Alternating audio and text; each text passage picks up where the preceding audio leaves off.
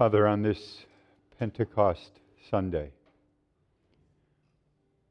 we want to tell you how much we adore you, how much we love your presence. Lord, we're like Moses in so many ways. You've given us all these great and wonderful promises, but if your presence doesn't go with us, what distinguishes us from all other peoples upon the earth? It's your presence, O God.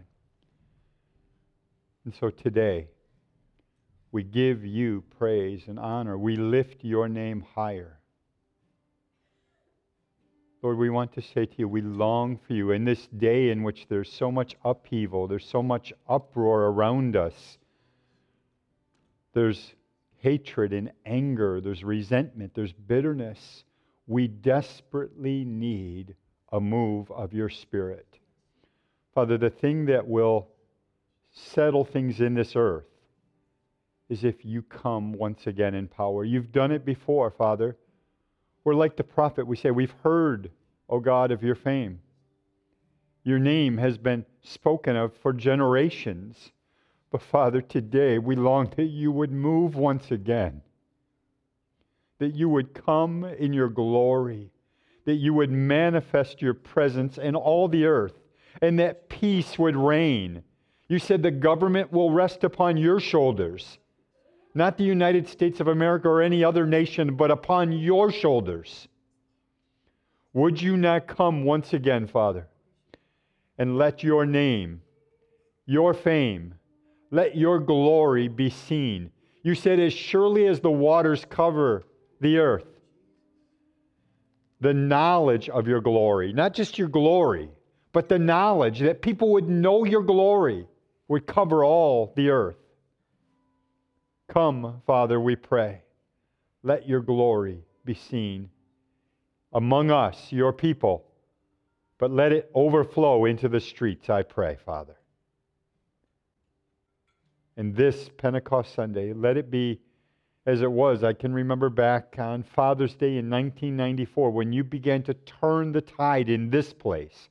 Lord, would you not do it again on Pentecost Sunday? Pour out your Spirit, we pray. In the name of Christ we ask it. Amen and amen. Amen. Well, I want to again thank you for joining us. We're so grateful that you're with us today, joining us in worship songs and in worship and hearing the Word. I wanted to briefly, before we begin, just ask for your prayers for the leadership team here at Family Life Church. As all of you are so aware, this has been a difficult time. We obviously didn't need anyone to tell us that we, the church, are essential. We are the body of Christ, and we know that we're essential for all of the earth because we are the salt and light of God and of His glory. But knowing that things are in such upheaval in our land, but even in terms of the guidelines that are around us, we're asking you, Lord, and we're asking you, the people of God, to pray for us, that we would know the wisdom of God as to the time for reopening our sanctuary for us to gather together. So I'm sincerely asking you. I know there's all kinds of opinions, there's all kinds of views and perspectives, but what we need is clarity from the Lord. So would you pray with us and for us that we would know the mind of God? Now, I can tell, obviously, as some of you would hopefully know at this point in time, that things are going to be a little bit different today. We're actually going to be doing things in a way kind of like a panel, but not necessarily sharing each one off of one another, but each of us sharing something. We felt back in 2019 that we were to have a series in 2020 entitled Relationships 101, the 10 Commandments of God. And the idea was this, that if we could find out how to do life God's way, it would go better for us. And so today, we are actually going to recap what we have done over all of these weeks. It was interrupted by the pandemic, so what was supposed to take a limited period of time, here we are on the last Sunday of May finishing it. But we believe that a kind of a recap of this would be helpful for all of you. And the way that we've looked at these 10 commandments and relationships is that these are guidelines that God gave us. Now, we've heard so much from our president, from our governor, from the CDC, from our own health department here in our county about the guidelines that we need for how we live together. Well, the 10 commandments are God's guidelines for how we're to do life together. And so as we go over this today, I want you to recognize these were not intended by God to be like onerous. They're not intended to be heavy-handed. They're God's way of saying that if you will do life this way, then life will go better for you. So I'm going to ask as we go through this that you would recognize that we're taking turns sharing on each commandment, and we're going to work right through one commandment right after another, and that you would follow along with us. So we started back on the first Sunday of February discussing the very first commandment, which is Exodus 20, verse 3. And it says, "You shall have no other gods before me." Now, what does it mean to have no other gods? I thought there was only one God. And you're right, there is only one God. But if you look at the scripture, you'll notice that the word gods is small g, gods, not big G, God. It's small g. And a god is anything that dominates or seeks to control or influence your life. So a small g God could be your career or your job. It could be your marriage. It could be your family. It certainly could be your finances, your hobbies, your toys, whether they be little or big. All of those can be things that seek to influence and actually run your life. And God starts here with this as the first commandment, knowing that this is the foundation of it all. And if your foundation is shaky or even wrong, then the rest of your life will be shaky and wrong. So, what are we talking about? We're talking about the fact that gods are the things that influence your life. So how does that impact us on a day-by-day basis? Well, I would suggest that what God's asking of us is that we put God first in all things. And so my question to you this morning is, what does it mean to put God first? Proverbs 3:6 says, in everything you do, in everything you do, in everything you say, put God first, and He will direct you and crown your efforts with success. Jesus repeated this idea when He said, seek ye first the kingdom of God and His righteousness, and then all these other things will take care of themselves. So, in everything, in our marriages, in our families, with our children, in our workplace, in our finances, in our scheduling of our time, what we give ourselves to, in all of it, we are expected to put God first. First means having priority and preeminence.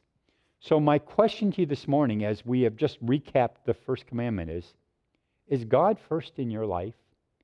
And is that something that those around you would be aware of by how you live and how you speak? Is God first in your life?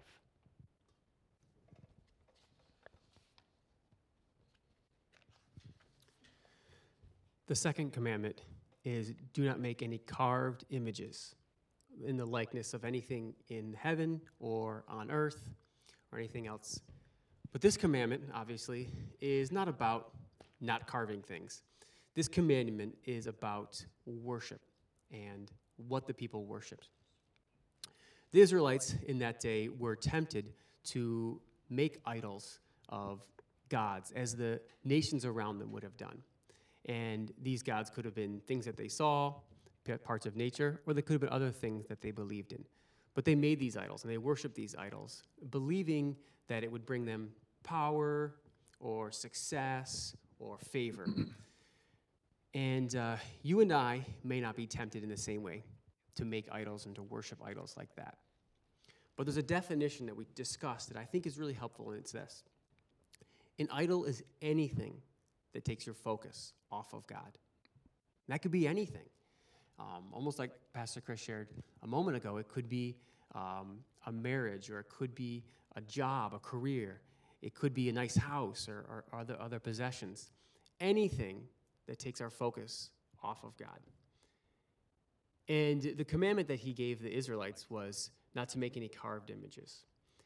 But I think a way for us to think about that is we don't make carved images, but we make mental images of what we think is going to be successful, or what we think is going to make us powerful or make us financially secure. And maybe there's even people we look up to. Well, that businessman is someone I look up to, or that musician, or whoever it might be, and we idolize those people. So we need to ask ourselves, what am I focused on? What is my heart focused on? Is there anything other than God that I'm focused on? And I think a good way to think about this is ask yourself, what do I daydream about? When I'm not doing anything particularly important, or maybe I'm driving or doing something else and my mind starts to wander, what do I think about? What other things do I kind of wish for or hope for? Not that I'm against daydreaming. I enjoy daydreaming as much as anyone else. But we should think about, what are those things I daydream about and why? Is there something that's taking my focus? And so our hearts tend to wander, our minds tend to wander. And so I would challenge us to create moments to reset our focus. An easy one would be first thing in the morning, or maybe last thing you do at night, and say, God, I'm focusing myself on you. The third commandment is, you shall not misuse the name of the Lord your God. The heart of this commandment is to value that which is valuable. Sometimes my kids like to rollerblade in our driveway. And in order to make it a little safer for them, I'll try and take a leaf blower and blow all the little pebbles out of the driveway, because if I don't do that, they could very easily hit a pebble and then they'd face plant, and that wouldn't be good. So I try and take a leaf blower and just blow the pebbles out of the driveway. And when I do that, I don't really do it with a whole lot of care. I just blow the pebbles wherever they go, because they're not valuable. They're not significant at all.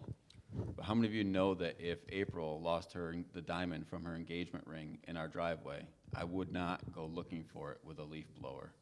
I'd get the whole family out there and we'd be crawling around looking for it. In fact, I can remember one time here at church, one of the ladies of the church lost her engagement ring, the diamond from her engagement ring, in the kitchen. And everybody was looking all around in the kitchen trying to find this diamond, because it's so much more valuable. So we need to treat that which is valuable as valuable.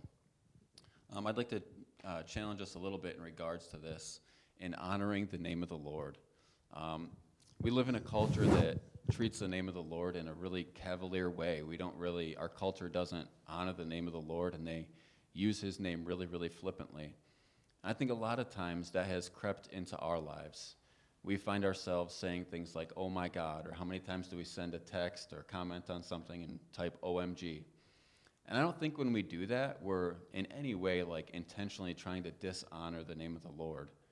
But in actuality, that's what we're doing. We're treating his name lightly. We're not treating his name as holy. And so I'd like to challenge us this morning in the way that we do that. When we do that, we're showing a lack of awareness of God in our life when we use his name in that way. It's like we're living our lives apart from him. But if we were in communion with God, if we were in close relationship to him, we wouldn't use his name in that way. We would treat him as holy and reverent. And one of the things that I noticed was we're God's children. So he's brought us into his family, and he's made us his children, which means we have special access to him as our Father. So we can call on his name and ask him to save us. But if we just use his name in an irreverent way, we lose that ability to call on his name in the reverent way. The fourth commandment is Exodus 20 and verse 8, and it says, remember the Sabbath day to keep it holy.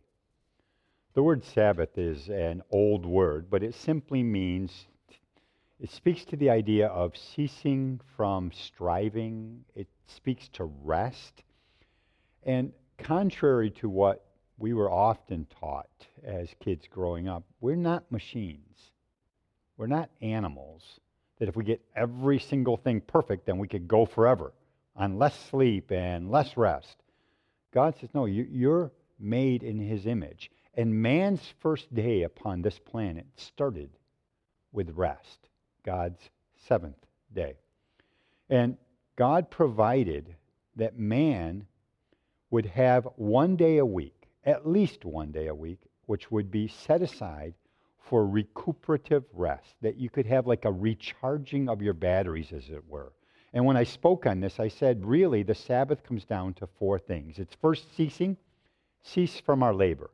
Cease from striving to prove yourself and to get ahead, to enter into the rat race of this world. The second thing was resting in God's finished work, that you're secure in him no matter what. The third part of it was embracing. We are made for connections. Someone recently posted on Facebook and it said this: sheep become agitated if they're separated from the rest of the flock. And I want to say I agree with that 100%. And this has been a very challenging time because we're accustomed to just getting together on Sundays. But during this time, we've had to find different and unique ways of connecting with one another. So I want to encourage you to find ways to connect with people during this time by phone, by internet, Facebook, FaceTime. Find ways to make connection. Let people know you're thinking about them and you're praying for them.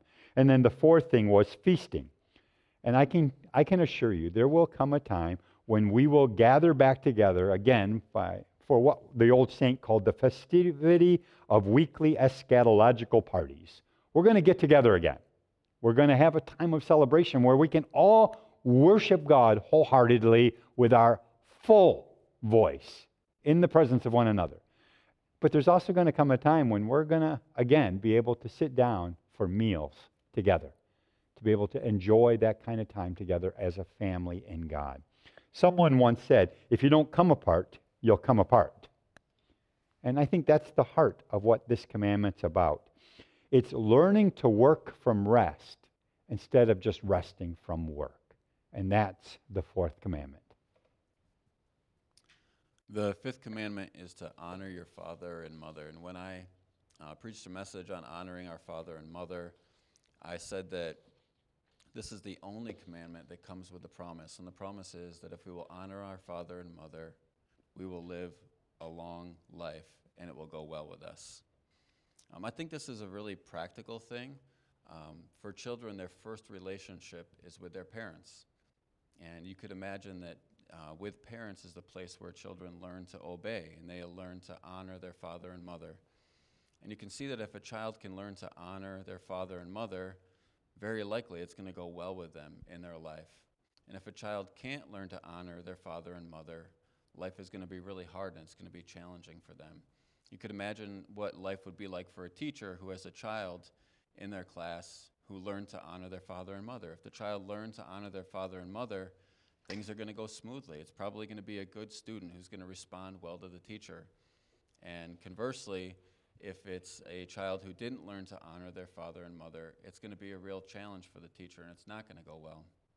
You can imagine what life is going to be like for a child that learns to honor their father and mother when they get their first job. When a child gets their first job, if they've learned to honor their father and mother, it's probably not going to be that big of a challenge for that child to honor their boss and do what the boss asks of them. But if that child never learned that, that job is probably going to be short-lived. So I'd like to challenge us this morning to honor our father and mother and to not be afraid to teach our children to honor their father and mother so that life can go well for them.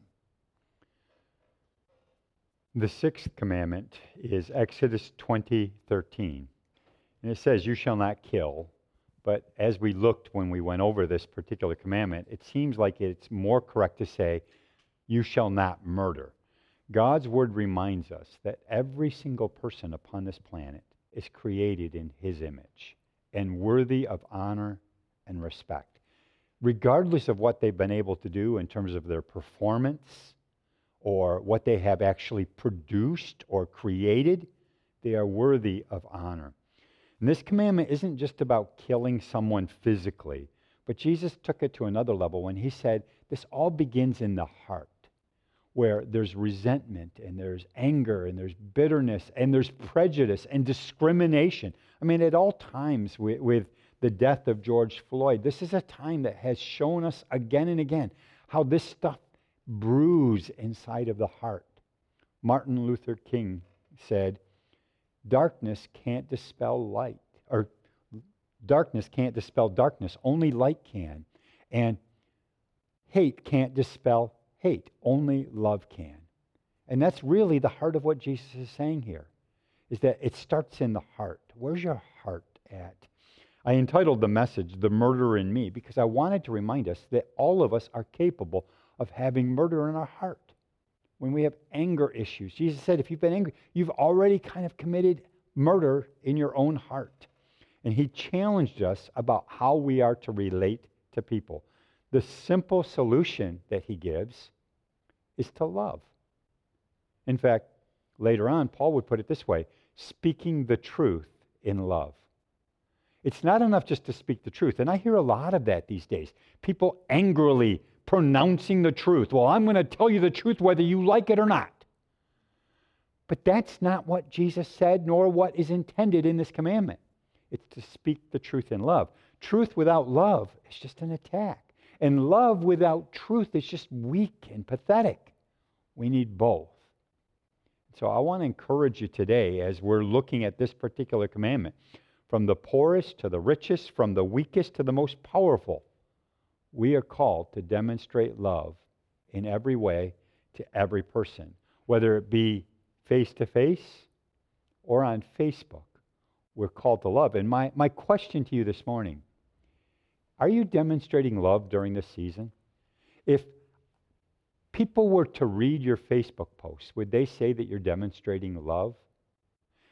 If people were to listen to some of your rhetoric, would they say that you are speaking the truth in love? Commandment number 7 is you shall not commit adultery. Now, this commandment is about being faithful in our marital relationships. I think the deeper thing that this commandment is getting at is our character. Who are we when nobody is looking? Who are we behind closed doors? It's about being a person who is faithful to keep our word and to keep our vows. I'd like us to remember that God gave these commandments to the children of Israel who had come out of slavery. And so he was giving them these commandments as a way to set up their community, as a way to learn how to live together. And so if we look at the world around us, we can so clearly see the devastating effects of adultery in our society. So many broken families, so many broken relationships. So when we look at this commandment and any of the commandments, it's easy to feel like God is just giving us a rule that we have to follow. But really, he's trying to stop us from hurting ourselves. He's trying to stop us from hurting our families. He's trying to stop us from hurting those around us. So what are you doing in your life that's protecting your marriage? What boundaries are you setting up to keep this commandment? Number 8 is simple. You shall not steal. And this is a simple lesson. Hopefully most kids already know this. If it's not yours, don't take it.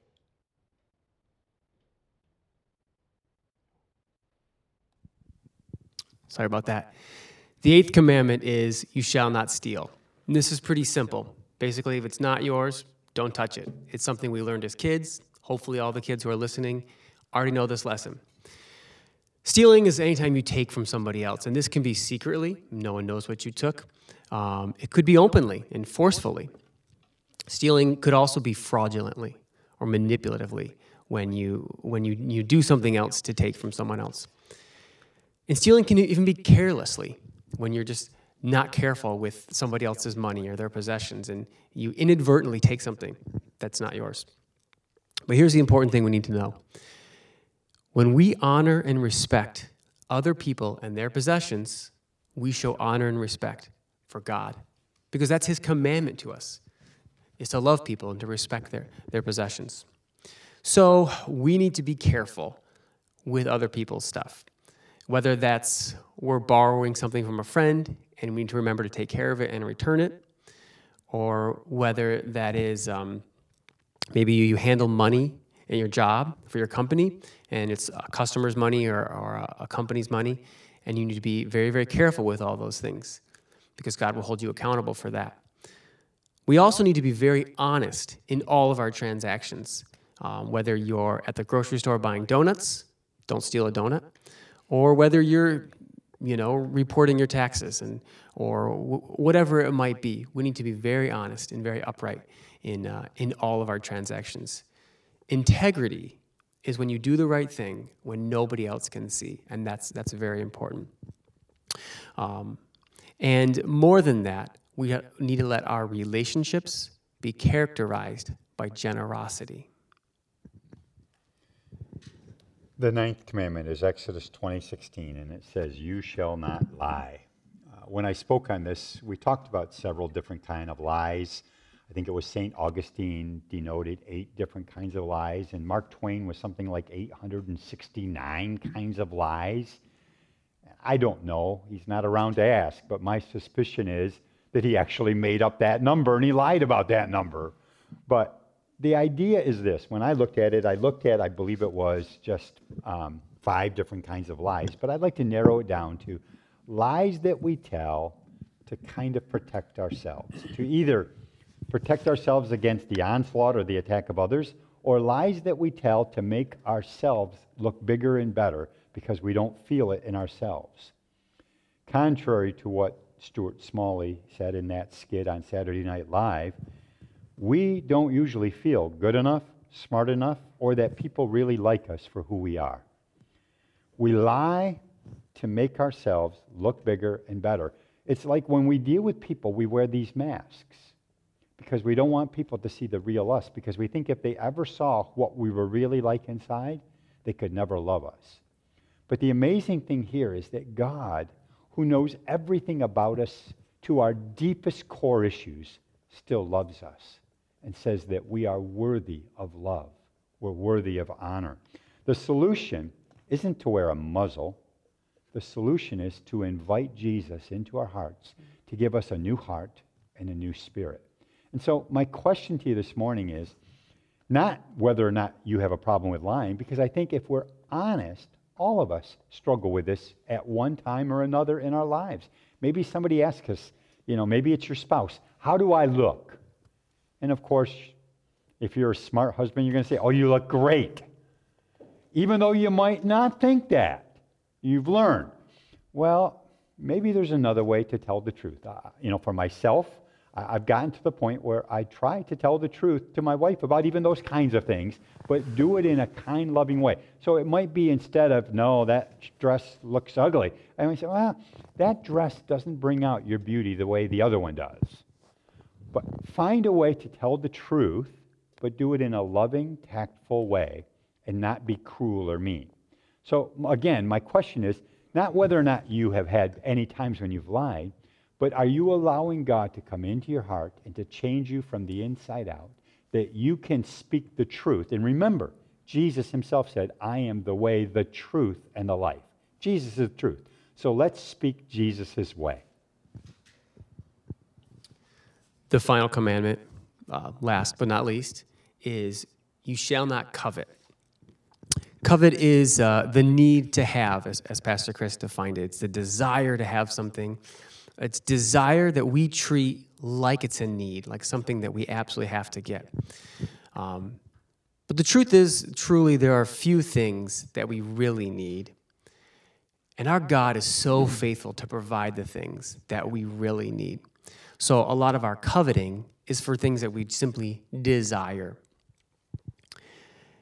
Covetousness is a cancer, and it will either make you greedy to get what you want, or it'll make you pity yourself because you don't have what you want. But either way, it's going to make you a miserable person. Fortunately, there's a cure for this cancer, and the cure for covetousness is contentment. It's learning to be happy. It's a decision to be happy with whatever God gave you and to be content with that and to be grateful for what you have. The other day, I went to mow my grass, and I had a problem with my ride-on mower. And so I had to climb under there and try to fix something that wasn't working on the mower. And at first I was all, and then I stopped and thought, thank God that I have a ride-on mower that's broken and I need to fix. It could be a push-behind mower. It could be no mower. And so thank God that I have something. And so I want to challenge you. The next time you find yourself thinking or saying, gee, I wish I had, to stop and say, I'm glad that I do have. And finally, we need to be grateful for what we have. We need to be generous with what we have towards other people, because that's how God made us. Well, this has been great, and I'm glad to know that Ben will lend me his riding lawnmower now, so I don't have to use a push mower because he's so generous. I loved getting to hear the other guys' perspectives on these commandments, and the idea as a whole is that we actually learn to live God's way, and things will go better for us. I want to end with just two simple things. The first is, this past week, Pastor John and Ben went out and visited some folks and prayed with them and encouraged them. And they're looking to do that again this week. And so if you would specifically like a visit, please contact one or the other of them, and they will set up a time and a place to do that at your house, most likely. But I encourage you to let them know. The last thing I want to do today is, with all that's going on with the death of George Floyd and the upheaval in our land, I want us to just be very, very clear. Prejudice and discrimination, that kind of hatred, that kind of evil, has no place in the heart of a believer of Jesus Christ. If you're a follower of Christ, we need to have his heart, who embraced all people, even people that society scorned and treated as the lowest levels. He readily embraced, and that needs to be our heart. I was reading a scripture this morning out of Revelation 7, and it says this: "After these things I looked, and behold, a great multitude which no one could number, of all nations, tribes, peoples, and tongues, standing before the throne and before the Lamb, clothed with white robes, with palm branches in their hands, and crying out with a loud voice, saying, 'Salvation belongs to our God, who sits on the throne, and to the Lamb.'" I long for the day when, as Martin Luther King said, that we're going to see righteousness, acceptance, love flow like a river through our land, and that all people will be embraced and accepted as valuable to God and to us. So would you join with me as I pray specifically along that lines as we close our service?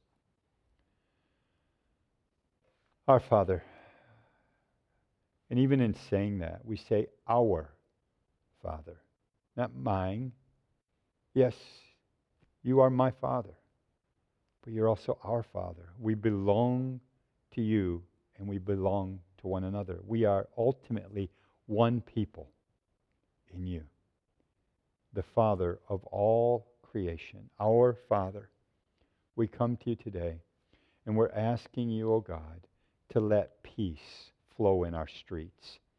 Lord, I understand in ways that probably are so real to those around me that I can't grasp all that's going on, because I haven't lived as so many others have lived, with the prejudice they experience daily, the daily fear of even walking the streets with their dogs or their children, of being able to feel safe in their own neighborhoods. I haven't experienced all of that. But I do know this, Jesus. The answer is you. Years ago, Andre Crouch sang, "Jesus is the answer for the world today."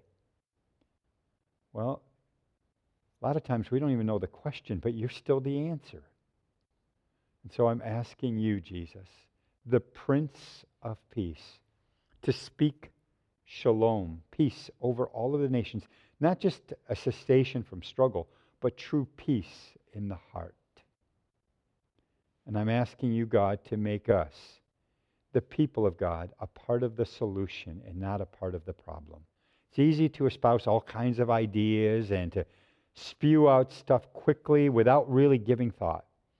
But Lord, help us in this time to be peacemakers and to readily accept and honor the image of God in every single person, regardless of their race, their gender, their color.